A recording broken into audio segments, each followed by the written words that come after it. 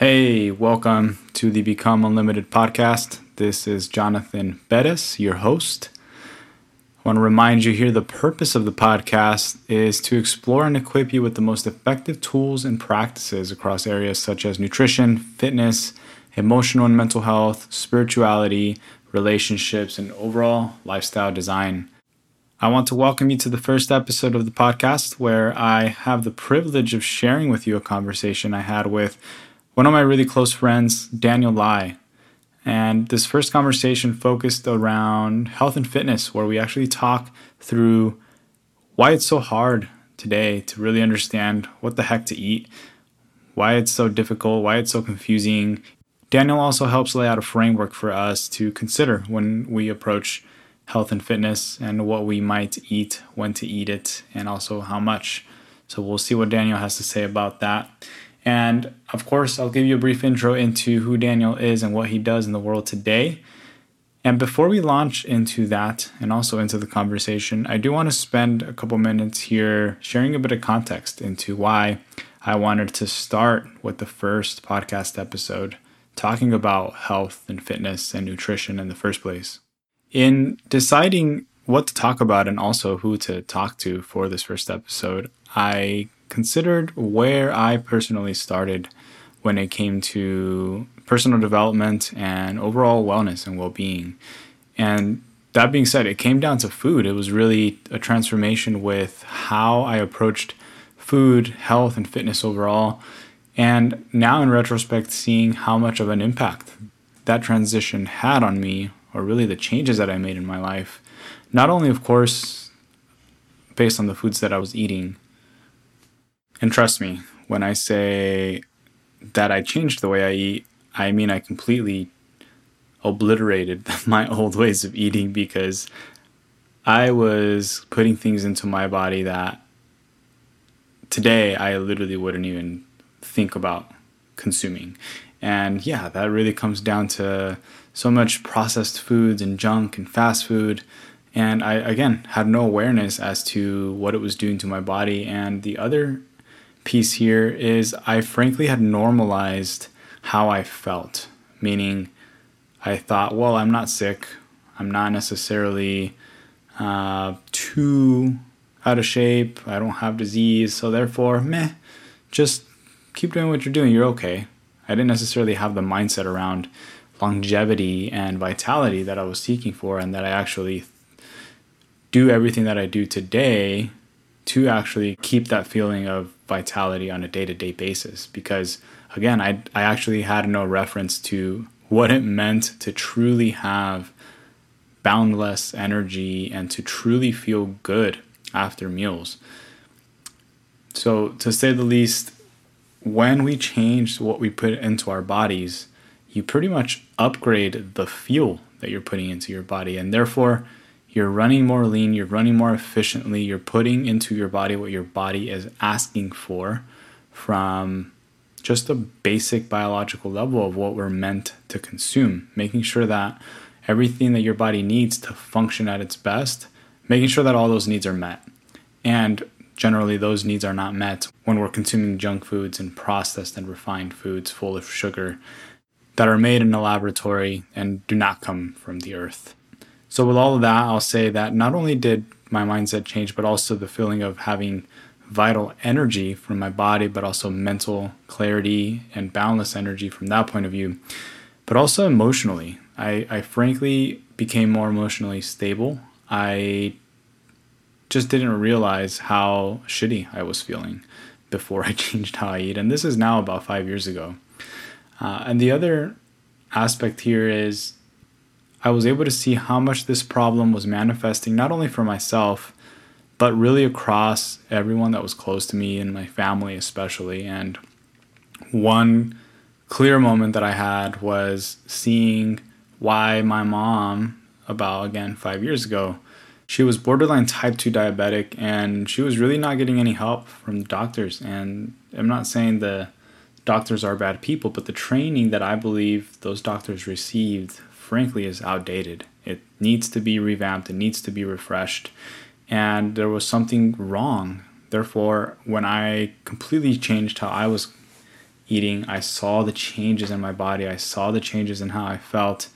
And I literally convinced my mom to change her ways and take a chance with the advice that I had compared to the doctors. And it was risky because we were literally going against the grain here and ignoring all of the advice from the doctors of what to eat. And what we really did was just cut out the refined crap that she was putting into her body and everything that had excessive carbohydrates and sugars. And we really just focused on real whole foods. And we're going to get a lot into that in the conversation with Daniel. But all to say, just in cutting out the junk that she was putting out into her body, she was able to get off of all medications. She was able to actually lose about 40 pounds with not even focusing on exercise here. This is literally just changing her diet. And her verbatim telling me, I actually feel like I did in my 20s in terms of energy and her excitement for life. You can just see it in her face again. She was feeling great and continues to feel great to this day, just following a basic, real whole food mindset around food. So I'm not going to spend too much more time there. Again, I'm really passionate about this, and I love sharing the story of myself transitioning, but also my mom's transformation and how it's helped us transform. And then at this point, I've been definitely able to help a lot of people understand the effects of food in the body and how it's such a foundational component, especially in this world of personal development, that we have to really hone in on. And if we don't have this area of our life really figured out, it's difficult to take action on the other areas where we want to excel. So with all of these hugely transformational experiences when it comes to food overall, but also just generally health and fitness, I thought, well, this has to be where we start the journey with the podcast. And the person I thought to bring on, who now I'm excited to introduce before I launch you into the conversation, is with Daniel Lai. And Daniel Lai is a close friend of mine now who was introduced to me by one of our mutual friends. Shout out to Sebastian. And we were introduced as compatible health nuts, essentially. He found two people, Sebastian has found two people who were almost as equally into similar things. And I thought, yeah, please introduce me to Daniel. I'd love to connect with him. And sure enough, we hit it off. We've been connected for a while now, and I was very excited to bring him on as the first guest. Daniel is very into the weeds and knowledgeable when it comes to biological processes and how the processes in our body actually manifest from what we put into our body and how we move our bodies. And this will be a very interesting conversation where Daniel lays out a simple framework for us to think about how we might approach our overall shift into prioritizing our health and wellness and also fitness. Daniel also gets into some of the areas that we think are very critical to approaching this journey and transforming how we approach health and fitness, why it becomes so confusing. We explore that as well.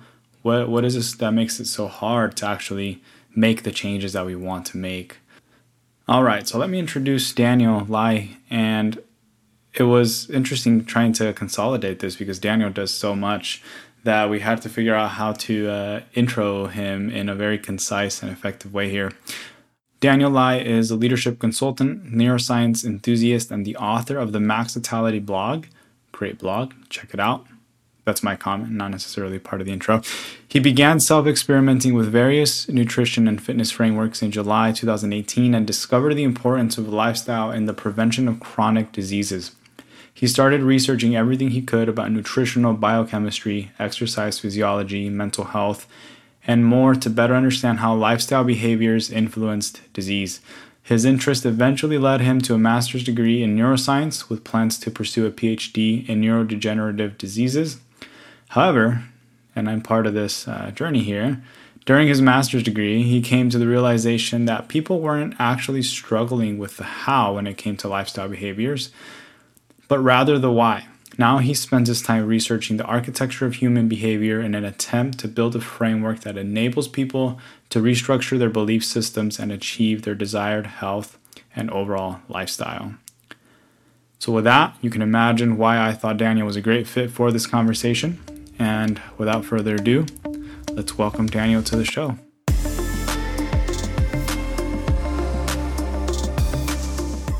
All right, Daniel, welcome to the podcast, man. Awesome. Thank you for having me. Excited to be here. Yeah, episode numero uno, number one, the first guest ever. Pretty excited about it. Let's do this.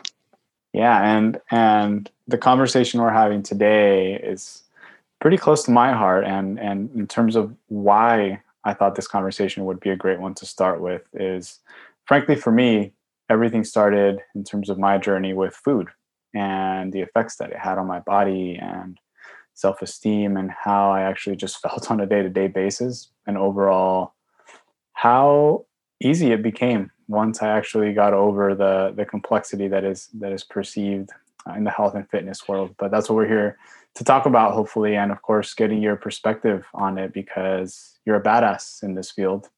And I thought it would be a super fun conversation to have. And first and foremost, tell us your story. How did you get into health and fitness? Yeah. So I guess we'll start with, for pretty much all of my life growing up, I played sports. So I was a quote unquote athlete growing up. And the thing is, when I was in high school, playing basketball and volleyball, I never really paid much attention to my nutrition. I never really trained properly either. I just kind of played sports, had fun with friends, etc. Right. And so basically, same thing happened in college. And when I graduated from college, I decided to start what I endearingly refer to as Operation Six Pack Abs, and it was effectively my attempt to, hone down on nutrition, to hone down on my training, and get a strict routine in place, and then see how far I could push my body to its limits. And so that kind of, without getting too into the details of that kind of triggered off this cascade of, starting to kind of pick pieces of information from the internet with regards to, nutrition, to exercise, to sleep, to recovery, all that good stuff when it comes to health and wellness. So basically, I started off with a really strict program with regards to nutrition. It was all full of kind of, the bodybuilder diet, chicken breast, broccoli, rice, potatoes, all of that delicious stuff. And I soon came to realize that, this isn't sustainable, right? Like, bodybuilders do it because they have a goal in mind. They have a timeline in which they know they're going to be really strict with their food, and then they're going to have their competition, and then that's it. That's what they're preparing for. But for people like us, where we're just kind of trying to figure out what to eat on a day-to-day basis to maintain good health, to maintain optimal vitality, right? That's not sustainable. And so it seems that a lot of people get a little hung up on nutrition because they're looking at the kind of cream of the crop, the people who have the time and the resources to dump into nutrition, into fitness, to make their body look the best that it can, right? But we're not like that. So kind of I eventually came to realize that we need, us as lay people, not bodybuilders who are preparing for a competition, not athletes who are preparing for, season-long sports, etc. We need a more sustainable framework that works for us. And so that kind of set the stage for me to think, okay, maybe I need to start learning more about what nutrition precisely is, not just what conventional wisdom states it to be, right? So one thing kind of led to another, and I eventually became mildly obsessive with learning about, nutrition biochemistry, about exercise physiology, etc. So that was kind of the steps that brought me to where I am today. Yeah, and the obsessive bit shows, because the level of detail in which you go into in a lot of your articles and a lot of things I've read, it shows that you know your stuff, right? Appreciate it. And you obviously said there was a lot there, and you spent a lot of time simplifying things down to eventually get to a simplified framework that works for you personally based on your lifestyle and your goals. So I'd be curious to get a little more into that later on in the conversation. But first and foremost, why is it so confusing knowing what the heck to eat and how to be healthy? Yeah. It's a great question, and it's a question that plagued my mind for a long time when I was trying to figure out, what is it that I should be eating to, you know, fuel my body to recover well, to look good, feel good, etc. And I think that really the primary reason that nutrition gets so confusing, it really is dogmatism. And the way that I see it, there are really few things that can. Let me take a step back. Like, people approach nutrition almost with the fanaticism of cult-like religion, right? People can get very, very absorbed by the nutrition framework that they use, and the reason I think that is because we're all supposedly the masters of our own bodies. We know what we're putting into it on a day-to-day basis. We know how we feel every day, so we kind of make the association of what I'm putting into my body makes me feel good, so this must be the right way to do it. And that, I think, is where the dogmatism arises from. So, for example, the low carb community is notorious for demonizing all carbohydrates, right? And I think that stems from a lot of people turn to low carb with primarily because of weight loss, and it's proven to be pretty effective. I wouldn't say that it's necessarily better than any other diet for weight loss, but there are nuances that we won't touch on here. But for sure, so someone will go on a low carb or ketogenic diet and they'll shed the weight off after a couple of months, and they're like, wow, their brain basically looked at it like, what did I do? I went low carb. What was the outcome that was achieved? I lost a lot of weight. Therefore, a low carb diet must be the best thing for weight loss because I experienced it. And I think that's where the problem arises, is that we can become so honed in on one nutritional framework that we think the others are all irrelevant or not as good or even just bad, right? So I think that nutritional dogmatism really is the key to. We need to avoid the dogmatism in order to figure out what exactly it is that we need to eat to be healthy, really. Yeah. So it sounds like you're saying there is no one perfect diet. It's really about what your unique body needs to be and reach optimal health. Absolutely. Yeah. And like just to touch on another point with regards to dogmatism is that another reason is because nutrition research is pretty hard to carry out, because in order to have good science around nutrition, you need to control for a lot of variables. And an ideal experiment would be where you take a group of people, put them in a room where you can control every single environmental factor and carry the research out. But that's unethical, and most people won't do that, right? So a lot of nutrition research is kind of, how would I put it, is poorly designed. So there are a lot of flaws that could occur through it, a lot of confounding factors. And so really anybody who wants to go cherry pick information about ketogenic, about vegan, about carnivore, about any of those frameworks that kind of clash heads with each other, they can find research out there to support their own side. And then they can be like, look, here's the research. This is why it's good. But again, the research is really hard to carry out. And so that's not necessarily an indicator that just because science is backing a diet or a framework or some nutrition point out, just because it's backing that doesn't mean that that's for sure going to be the best thing that you can decide to do for yourself. And one of the follow-up questions I had here is, in reading some of the articles and the stuff you put out, you mentioned metabolic flexibility as being one of the critical components to really reaching optimized health, but also figuring out what's most optimal to eat really for health. But can you speak to metabolic flexibility, what it is, and how do we get it? Yeah. So basically at a very, very high level, metabolic flexibility is effectively your body's ability to seamlessly transition between burning whatever fuel is available. So in other words, it's matching your fuel oxidation to your fuel supply, right? So I guess to take a step back again, at any point in time, your body is always burning a combination of carbohydrates and fats. The proportion of that is determined by the intensity at which you're exerting effort. So when you're doing some high intensity exercise, let's say you're doing sprints, a lot of that exercise is going to be glycolytic, which means you're burning a lot of carbohydrates to fuel that performance, because carbohydrates are a very quick burning fuel source, whereas fats are a lot slower burning, and they're the ones that you're more burning when you're just kind of, lounging around, chilling at home, etc. The problem is that the modern lifestyle in combination with the modern diet has kind of led people to lose a little bit of that flexibility. So because there's such a sedentary lifestyle in combination with highly processed diet, as well as very frequent snacking, you're constantly giving your body a stream of just refined carbohydrates. Your body kind of loses its ability to rely on fat for fuel because it's always receiving such a steady stream of carbohydrates, right?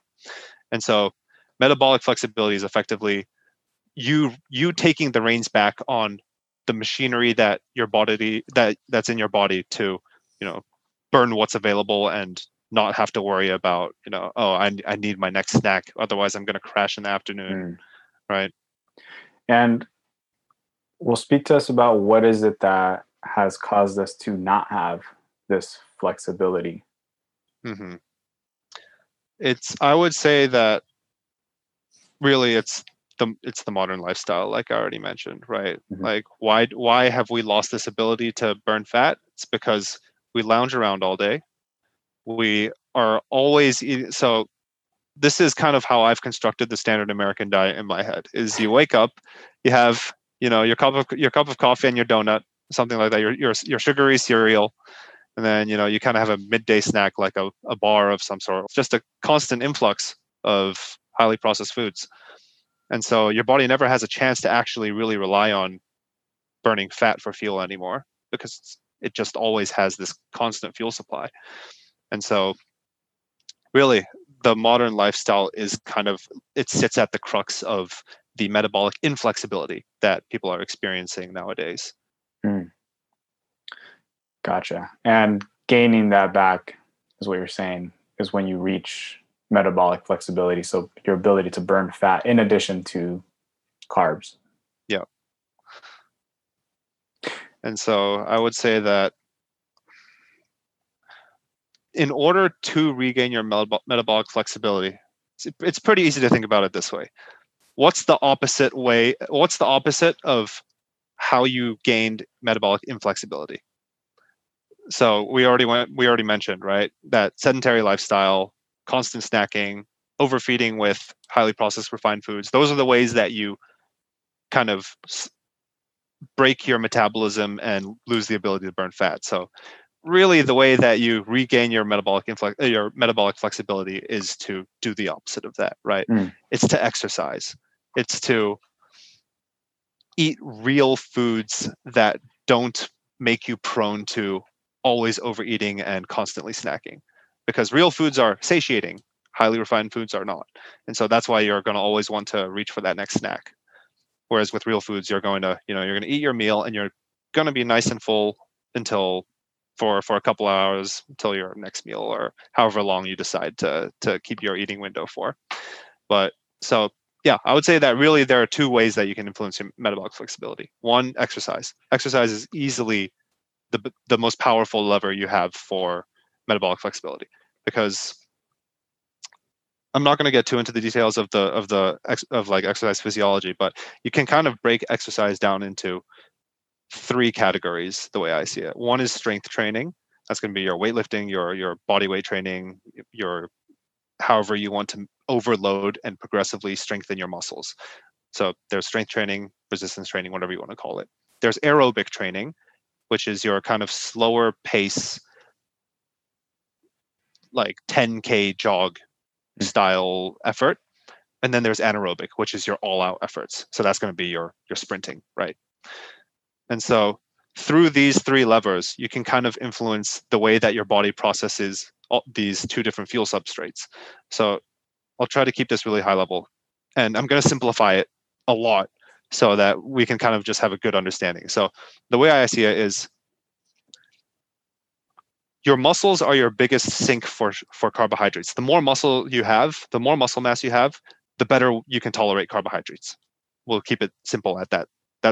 We'll start with that premise. So, how do you build bigger muscles? You strength train, right? That's our most powerful stimulus for adding muscle mass to our body is resistance training. Now, how do you improve the rate at which it can burn those your muscle can burn the carbohydrates? In part, that's going to be strength training. Also, in part, that's going to be your anaerobic training, because that's the more glycolytic side, right? It's where your body is the higher the intensity, the more your body relies on carbohydrates. And then finally, this is I've in the last couple, let's say the last couple months, half year, or whatnot, I've become increasingly aware of the importance of aerobic training, and that's really the most powerful tool you have to optimize your fat burning. Because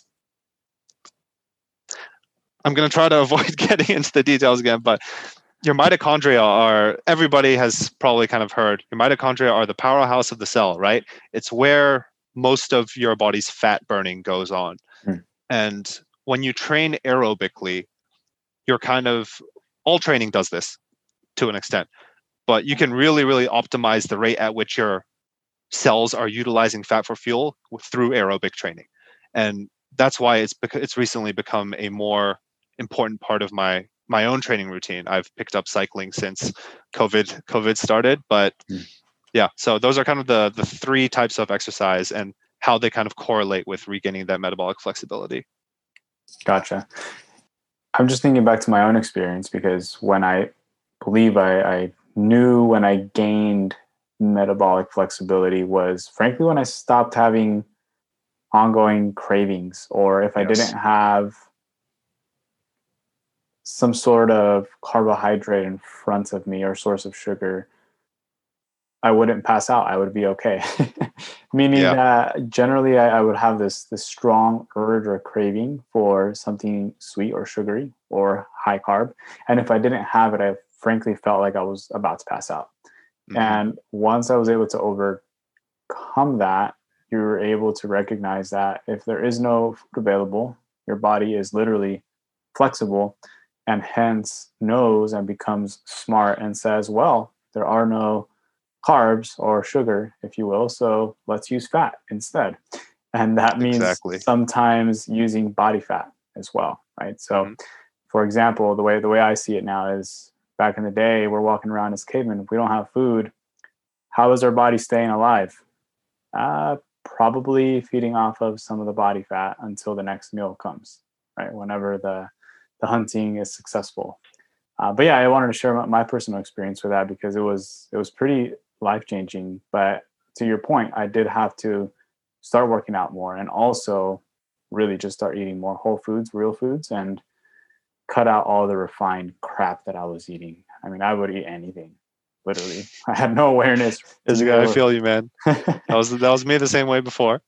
Yeah, but it totally changed my life, to say the least. And where I want to go next is, we've talked about metabolic flexibility, but in terms of getting there, I want to just even take it back further to build maybe a simple framework for folks who are trying to actually improve their health or improve their fitness, or both of them together, of course.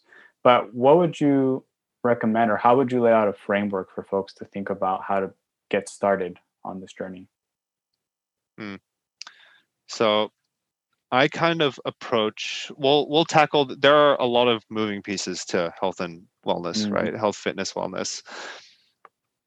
To keep it simple, we'll think about it as nutrition and fitness, because those are kind of the two high level pillars. We'll call it the two high level pillars that people think about when it comes to optimizing one's health, or improving one's health, not even optimizing, right? So let's start with nutrition. I have adopted Peter Attia's nutrition framework in the way that I kind of perceive food now. I used to be very, very precise with how I approached food. I tracked every calorie. I counted my macros. I even at times would kind of, look at my micros and try to meet those as well. But that sounds stressful. it yeah, it was. That's precisely the way. That's the nutrition framework you adopt if you want to ruin your relationship with food. And I'm speaking from experience here. So anyone who's listening, don't go and make counting calories, counting macros, weighing your food out. Don't make that your approach to food, please. But yeah, so I've basically adopted Peter Attia's nutrition framework. And just really quick overview of Peter Attia. He's one of the way that I see is he's one of the leading authorities on leveraging lifestyle behaviors for longevity in a nutshell, right? And so the way that he has kind of laid out this framework is you can look at nutrition through 3 pillars. One is how much you eat, one is when you eat, and one is what you eat. And so in my opinion, we're going to talk in the context of the layperson who just wants to live a healthy life. We're not going to talk about sports specific people because they're going to have a different approach, right? So the way that I see it out of those 3 pillars, it's effectively what, when, and how much. How much I don't think is particularly important because that can lead people to, like I said, weighing their food out, counting their calories, and that can ruin the relationship with food quite quickly. And so within that framework of 3, you really just you always want to be pulling one lever. You ideally would like to pull 2 levers at once. And very, very occasionally, you can pull all 3 levers. So basically I already stated how much to eat. We're not going to focus on that because nobody enjoys counting calories. Nobody wants to consciously restrict themselves of food just to feel better. So ideally, we're going to leave that on the side. Every now and then, if you engage in fasting, which maybe could be a topic that you want to quickly address later on, up to you. But if you're going to do a true water fast, that's when you pull the how much to eat lever because obviously you're not eating anything. Yeah.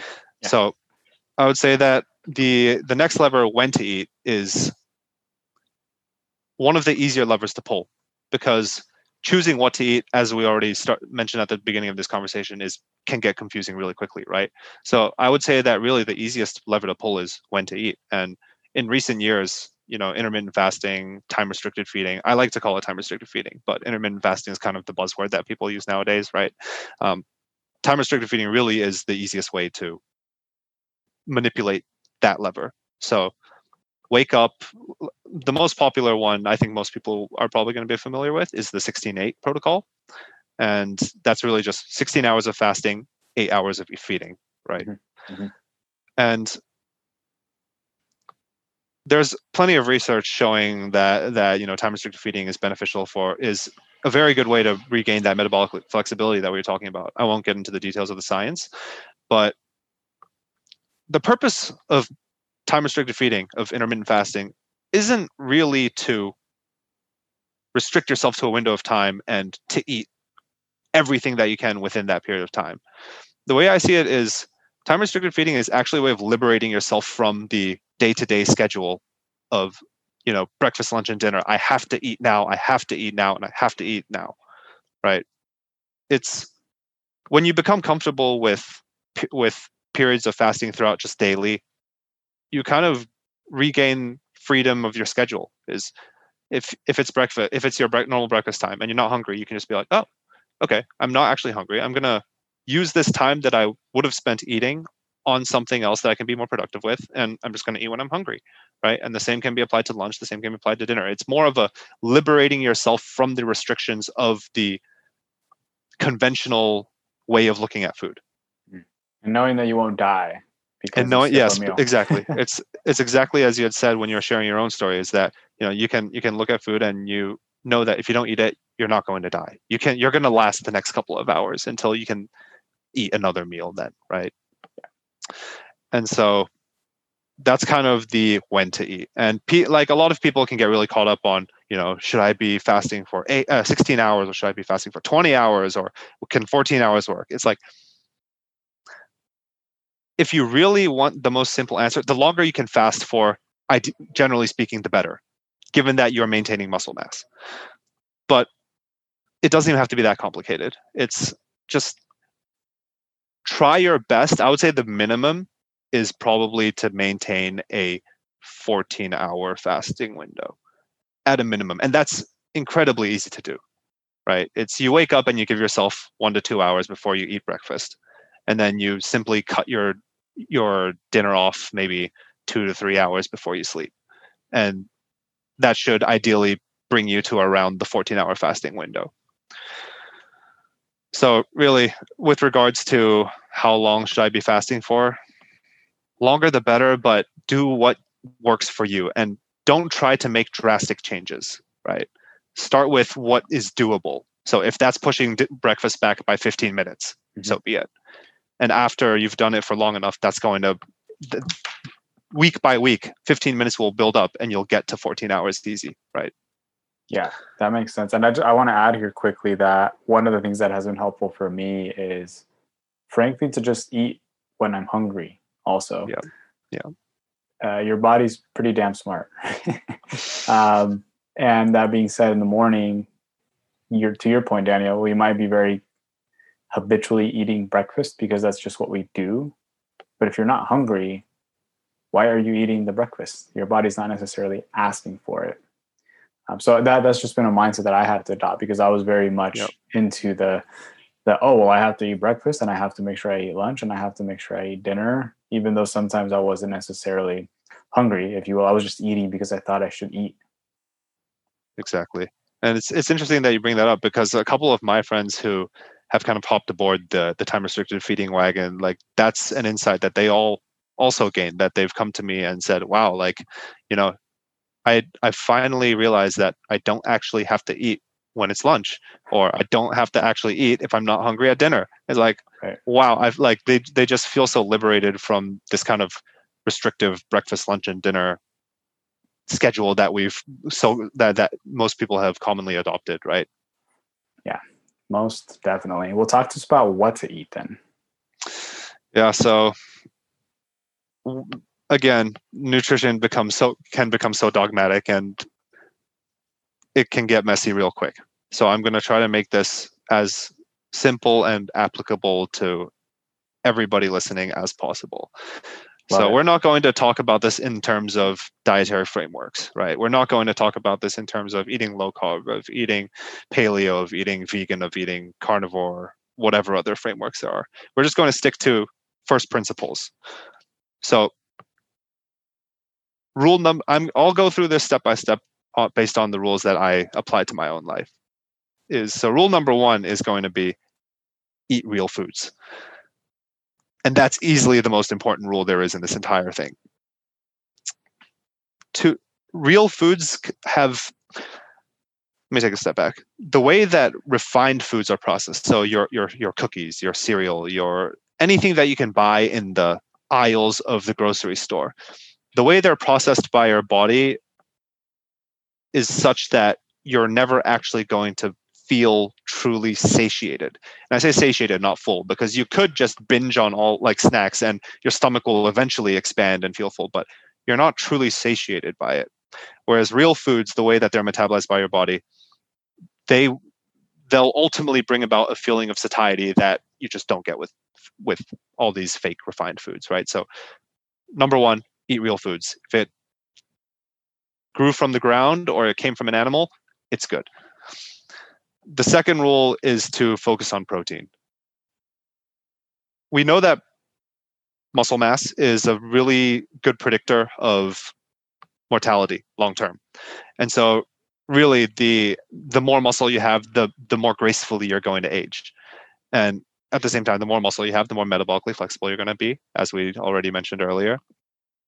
So definitely emphasize protein. And how much protein to eat? It depends. People say 1 gram per pound of body weight. The research shows that a minimum of something like 0.6 something grams is enough to maintain.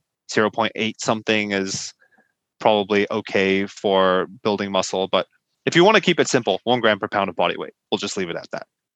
If people really want to get down and dirty, they can. There's a lot of research in there that we can discuss at another time, or they can feel free to reach out to either myself or Jonathan for a little more information on that.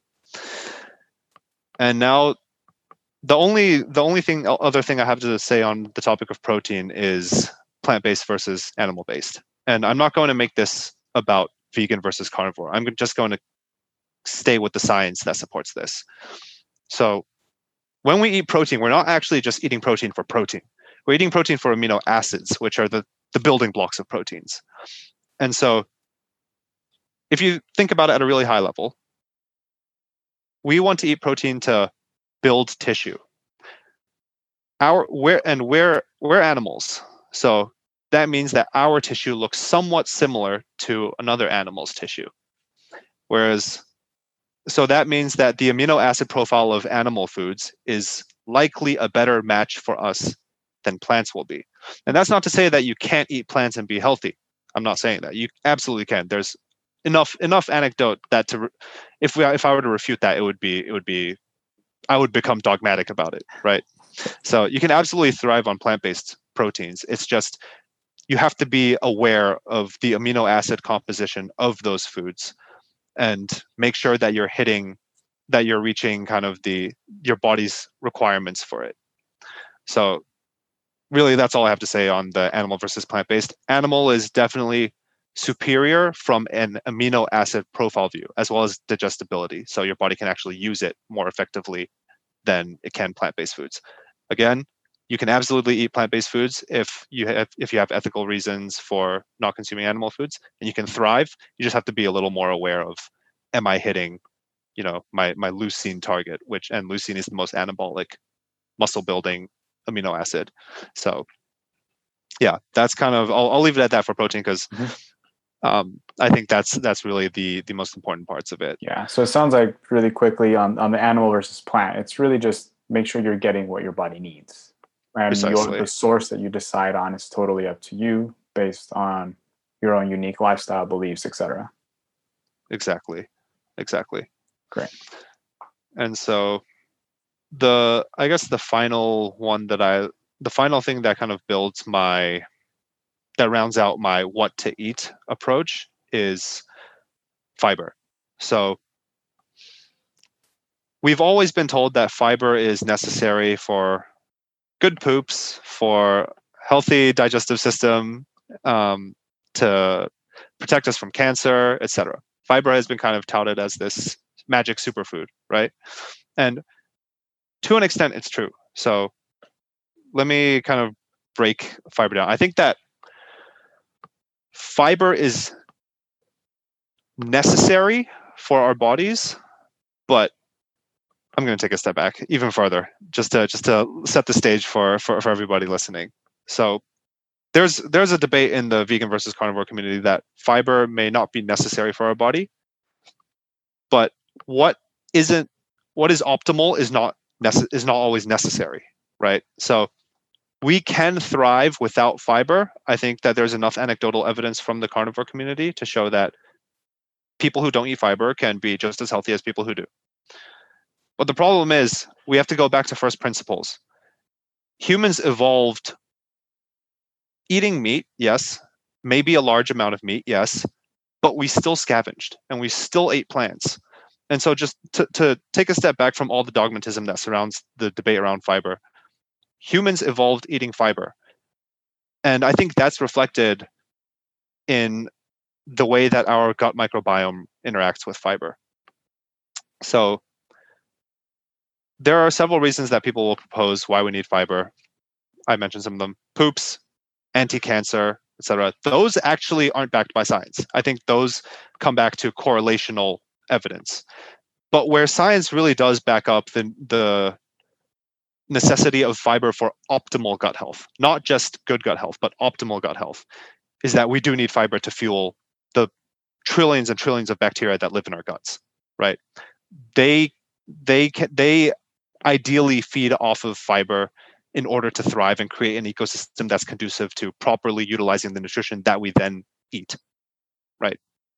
So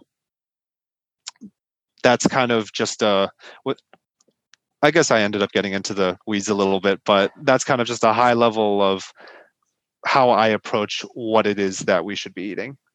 All right. So talking about fiber then, obviously we're talking about some plant sources, considering that's generally how we think about fiber, right? We consume it from plants. But are there certain ones that you would recommend over others? How can we think about what sources of fiber we do consume? And to follow that up, is there anything you'd add there when it comes to organic versus non-organic of those plants that we do choose, and vegetables as well, fruits? Yep. So with regards to fiber can kind of be broken down into two subcategories. There's soluble fiber and there's insoluble fiber. So if you read up any, blog article post on fiber, you might see that insoluble fiber is an important type of fiber to consume, but that's based on the premise that you need fiber for proper digestion and basically poops. Like you need insoluble fiber to add bulk and have healthy poops. But again, I mentioned that that's not actually the case. You can have just as healthy poops without a ton of insoluble fiber. And insoluble fiber isn't actually fermentable by your gut bacteria. So really it's there to create bulk. And so the way that I see it is that's not really, you don't need to make an effort to consume insoluble fiber actively. It's going to be a part of any source of fiber that you eat. So that's fine. But you shouldn't go out of your way to be like, oh, this food has a lot of insoluble fiber, so I'm going to eat it. And that brings us to soluble fiber. So soluble fiber is the type of fiber that your gut bacteria can actually ferment and turn into short chain fatty acids that fuel the gut lining, that keep your gut up and running in a healthy and consistent way, right?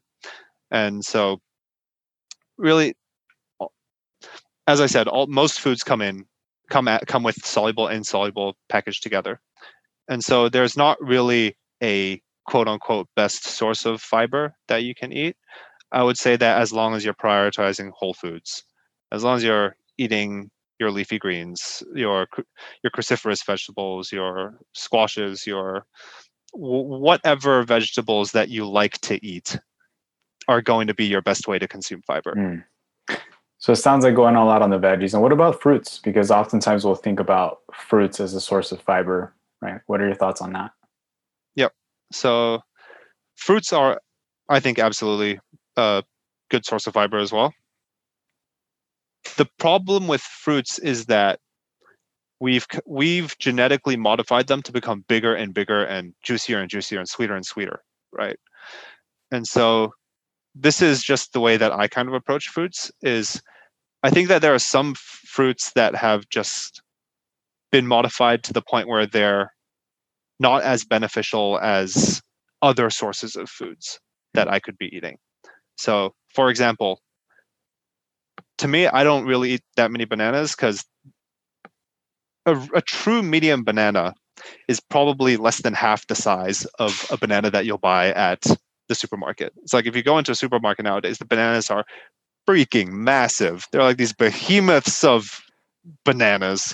Yeah. And really, like, I'm not saying that you shouldn't be eating bananas if you like them, right? It's just, for me personally, I find that there are other foods that better serve the goals that I have for my body. But yeah, so fruits, I like to stick to smaller fruits. So, your berries. I pretty much only eat berries, but your smaller berries that have, smaller fleshy parts and more skin, those are going to be your better fiber to sugar ratio. Now, again, food shouldn't be talked primarily in the context of just the nutrients they provide. They have to be talked in the context of your behavior and habits. So I'm not saying that you should forgo bananas if you like them, or you should forgo apples or mangoes or whatever it is, right? It's at its core, as long as you're eating a real food, you're doing good. And if you want to get to a nittier, grittier, detailed level of how can I better optimize my diet, that's another topic that we'll talk about. But for people who are just looking to stay healthy, I think fruits an absolutely a perfectly good source of fiber for everyone. Yeah, and I like what you said about just being conscious of the fruit in terms of knowing that if you eat it in abundance, that it does contain sugar, right? And some more than others. But I think what you're saying in terms of your point of the whole foods aspect is, look, if you're going to choose a banana over the donut, why even consider the sugar content? Obviously make what is the better choice to eat the banana, right? Yeah. Versus the donut. I'm gonna jump in here real quick. It's actually interesting because there are some papers there. I've seen one paper where I'm going to try to lay this out really, really briefly. Is they basically took people and they gave them either a banana or a cookie, and they monitored their blood sugar response to that, to either the banana or the cookie. Some people, the banana was obviously the better choice. Some people, the cookie actually elicited a better blood sugar response than the banana did, which is really interesting because I think that says that the gut microbiome, I am going to assume that it's the gut microbiome playing a huge role in this, but it shows that, people really are, nutrition really can be a highly individualized thing for people who are looking to, optimize the way that they eat. But that's just an aside that you talking about, banana versus like a more desserty style thing brought up. So just a fun tangent. Yeah. And I mean, I think it covers the point that, and I can't iterate it enough, that everyone's body is very different and the needs of everybody is very different. The way that your body processes foods is different than mine, is different than Daniel's, is different than everybody's. So taking all that into consideration, I think is definitely critical. Well, the other aspect I'm looking at when deciding what to eat, of course, is fats. Can you speak to fats and how we can differentiate between healthy fats and non-healthy fats? Yeah. So the conventional wisdom is that healthy fats are going to be your mono and polyunsaturated fats. They're going to be your plant-based fats. That's your avocados, your nuts and seeds, your olives, etc. Whereas the unhealthy fats are the animal-based fats that are higher in saturated fats, which isn't actually causing heart disease or cancer, but that's kind of the stereotypical, conventionally that's how they've been linked together. So we normally perceive saturated fats as bad and unsaturated fats as good.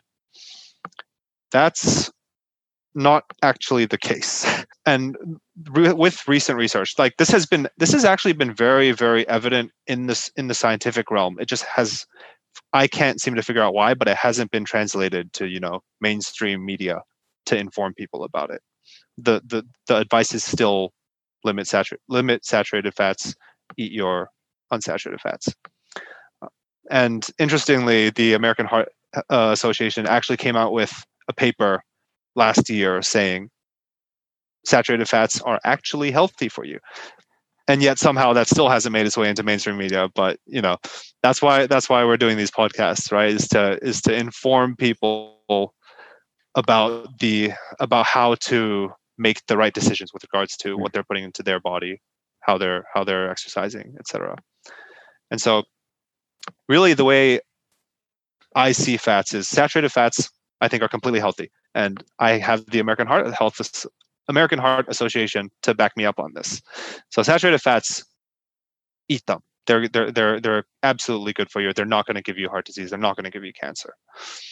Monounsaturated fats, I think, are also great for you. So that's going to be your avocados, your olives, those are really the only things that I eat, olive oil and avocados.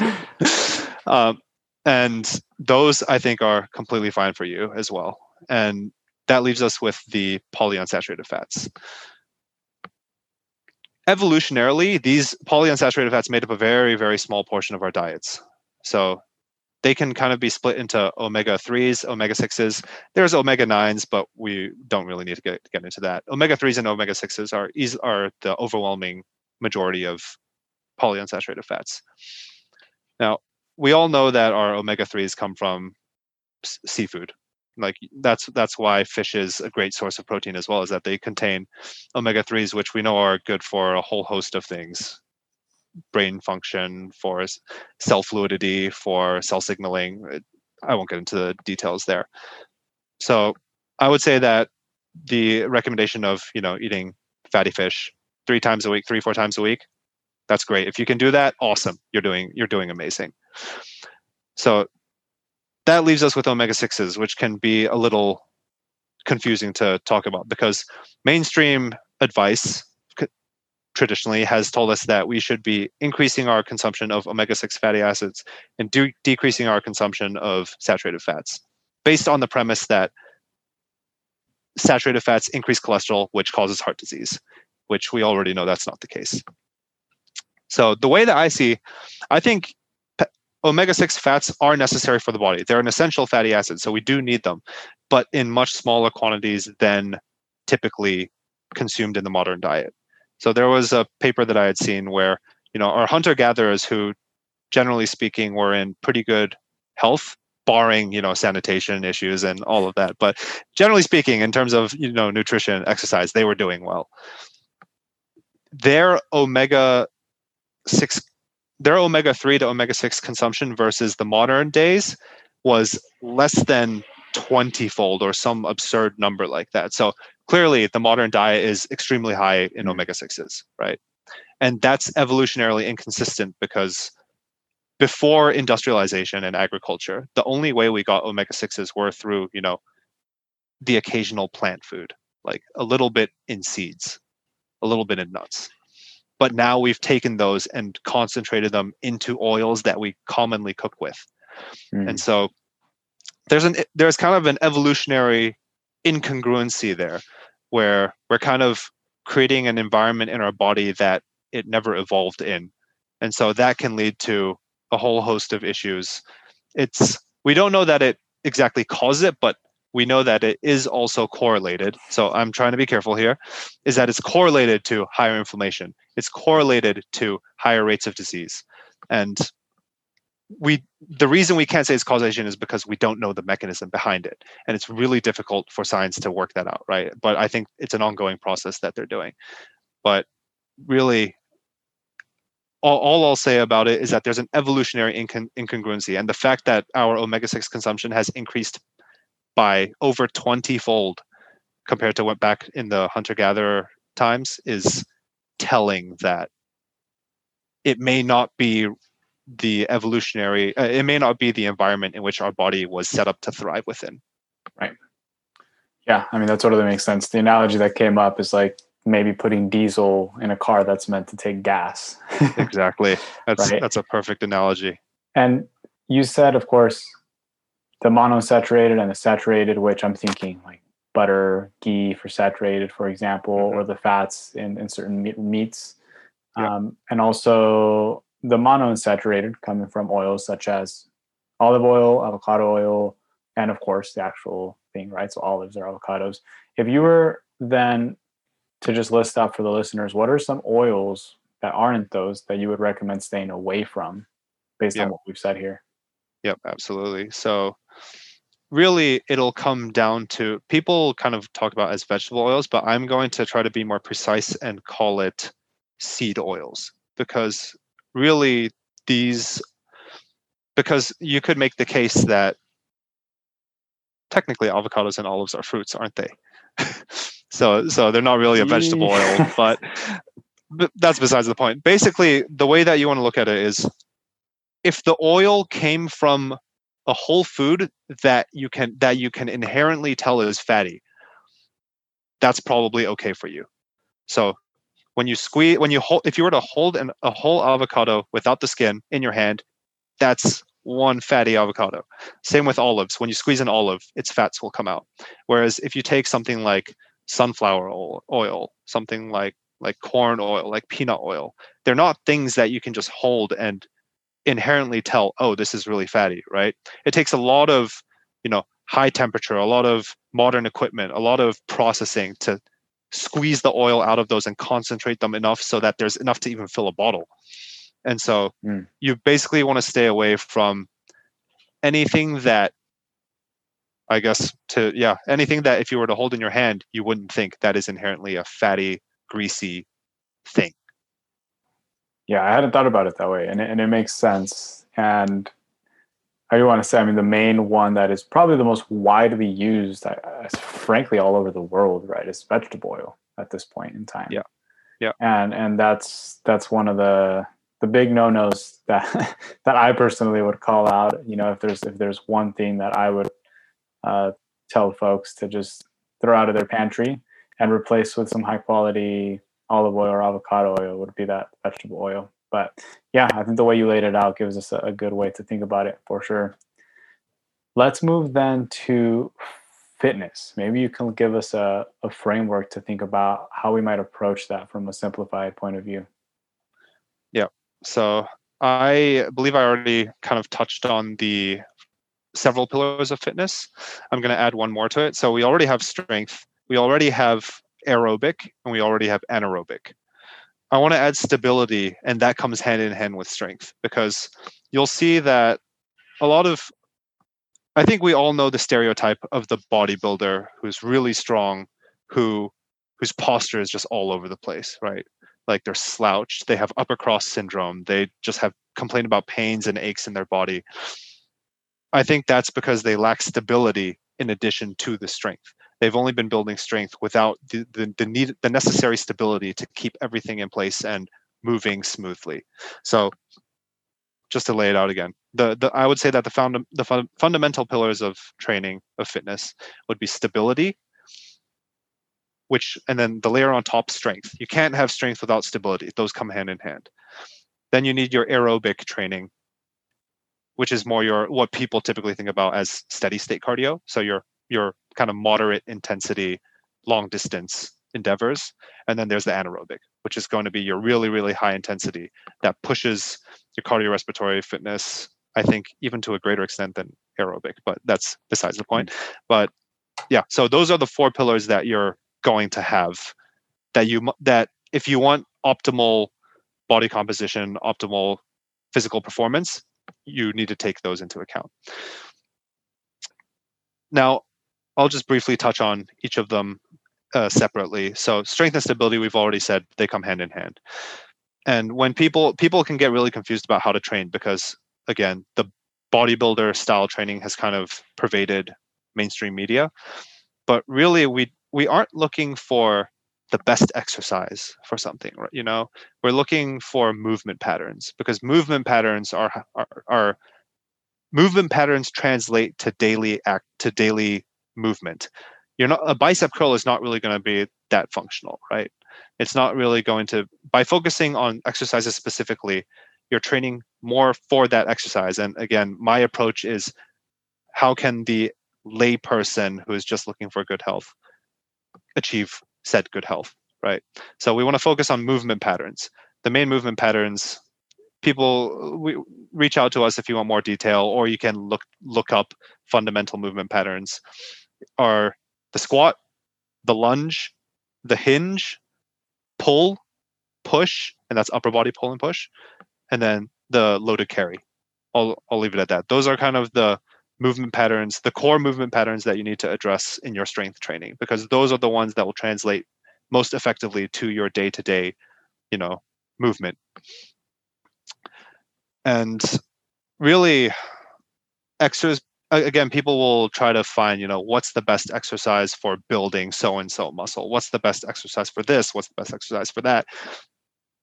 You're not really trying to look for the best exercise. You're looking for the exercise that you enjoy doing and can stay consistent with, because what's the point of a good exercise if you don't enjoy doing it? I have a friend who I tell her, because I love deadlifts, so I tell her all about deadlifts, and she's like, yeah, no, I can't ever imagine myself doing that. And it's like, there's no reason that I should ever push deadlifts onto her, because it's not something she enjoys. There are many, many movement patterns in the hinge category exercises within the hinge category, the hinge movement pattern, that can be just as effective for the deadlift for your layperson, right?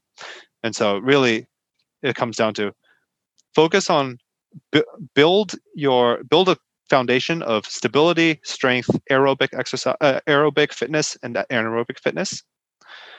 Focus on movement patterns. So that's going to be, again, the squat, lunge, hinge, upper body pull, upper body push, and loaded carry, because they're going to translate to your day-to-day activities. And then choose the exercises within those movement patterns that you enjoy doing, because that's the key. Everything that we've talked about today really ultimately boils down to behavior. And at the level of behavior, it's not really about choosing the optimal thing for getting X result, right? It's about creating habits that you can stick to consistently that will continue to progress you towards your goals over time. And so, yeah, that I'll leave the fitness of that, but really it's all about, I think the most important one to emphasize there really is choosing something you enjoy and that you can stay consistent with.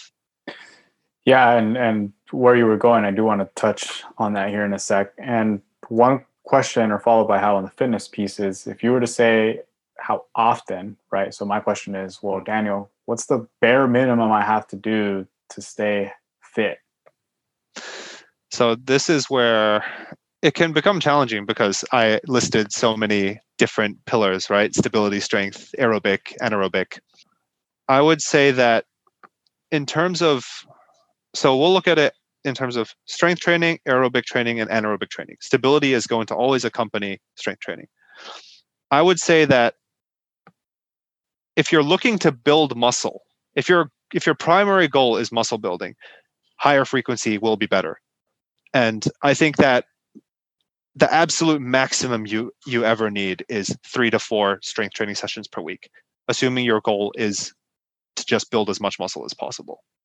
And then I would say that you can tack on some anaerobic training, so some sprints, just throw that in after, two, like 1 or 2 of your strength training sessions. And that takes care of anaerobic. And then the aerobic, a lot of bodybuilders and people who are focused more on strength, they don't really do aerobic training. And I think that's fine if your goal is just to build muscle. But again, we'll talk about for the layperson. So strength training, I would say if you're going to forego aerobic training and focus solely on strength, 3 to 4 strength training sessions max per week is good. Now, I'll talk about this from my perspective. I'm trying to optimize all of these. So I think that 1 strength training session per week is good for maintenance, but not necessarily for building muscle. So for me, I do 2 strength training sessions a week, and those are 2 full body strength training sessions. So at least I'm hitting every muscle group twice a week. On top of that, I like to cycle. So I do 2 1-hour cycling sessions a week as well, which puts me up at 4 days a week so far. And really, I tack on some sprints at the end of some of my training sessions. So really, again, that's just 4 days of training per week, and I'm trying to hit across all of them. I also do martial arts on 2 other days, but that doesn't matter to most people. But yeah, so I would say that if you're trying to maintain muscle, minimum of 1, but ideally 2 to 3. 2 to 3 for the layperson is good. And then, cardio, aerobic cardio, ideally you would like to be in the 2 to 3 range as well. But again, it comes down to behavior. If you don't currently do endurance, like aerobic cardio, don't try to go straight for 2 to 3 days. Just start with 5 minutes 1 time a week and build your way up from there over time, right? And the same goes with anaerobic training, with the sprints, is if you don't sprint now, just pick 1 day to do, 1 sprint. 1 sprint is all you need to get started, and then build up over time from there.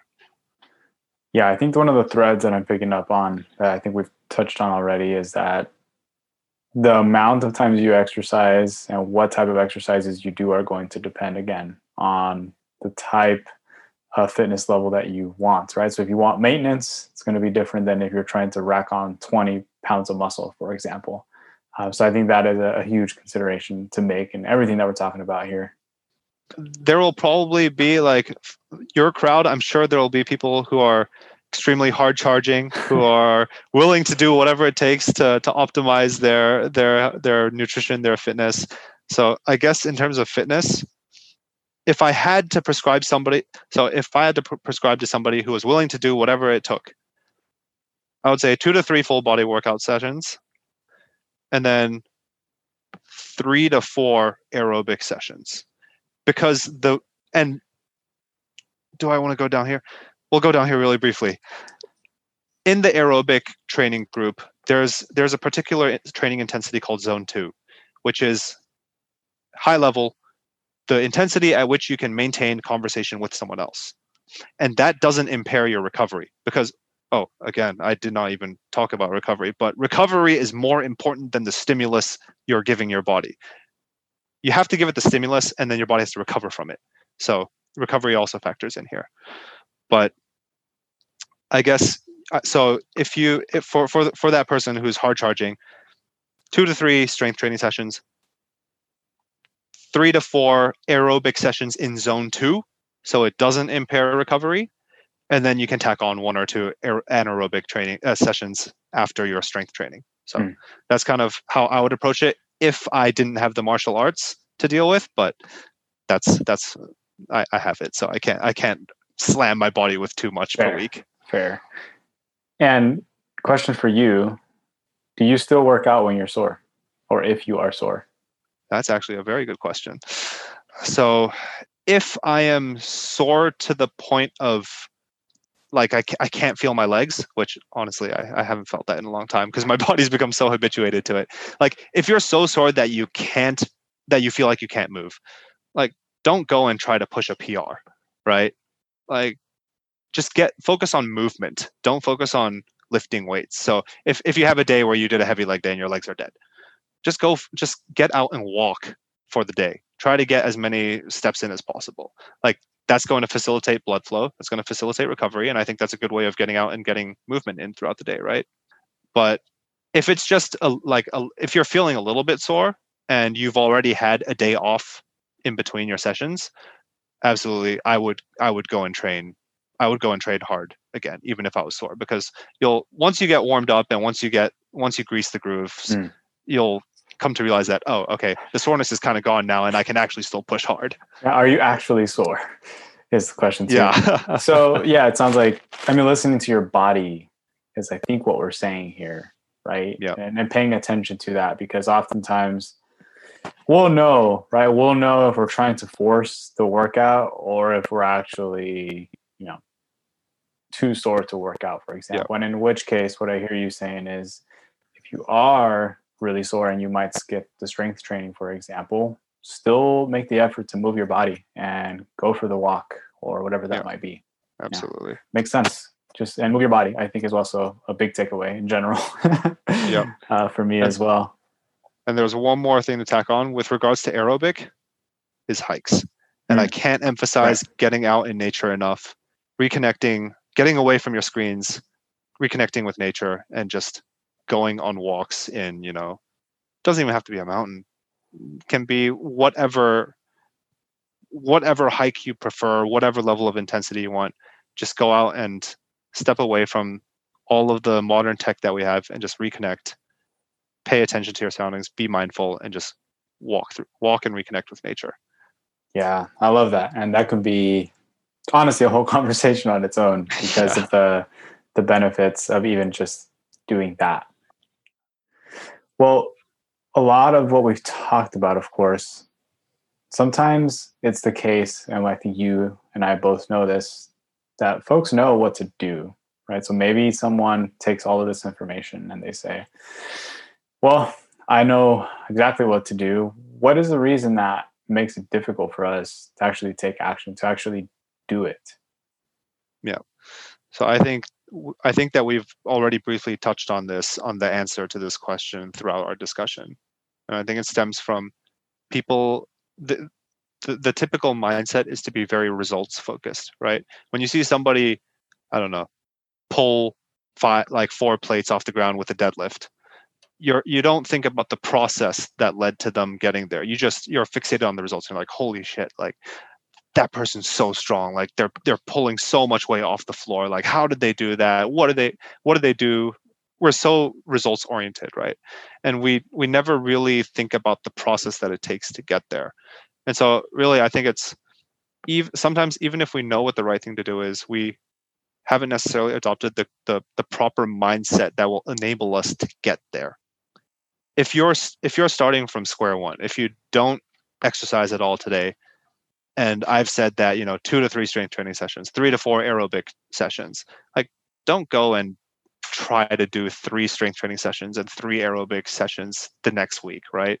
What you're doing here isn't trying to tick boxes off. What you're doing is trying to build habits.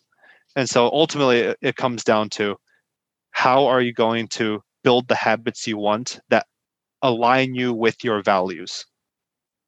Really, it comes down to, you have to build a system that enables you to make small incremental progress to get you to where it is that you want to go. In terms of the mindset, because I think what you're alluding to here is a bigger lifestyle decision that is being made.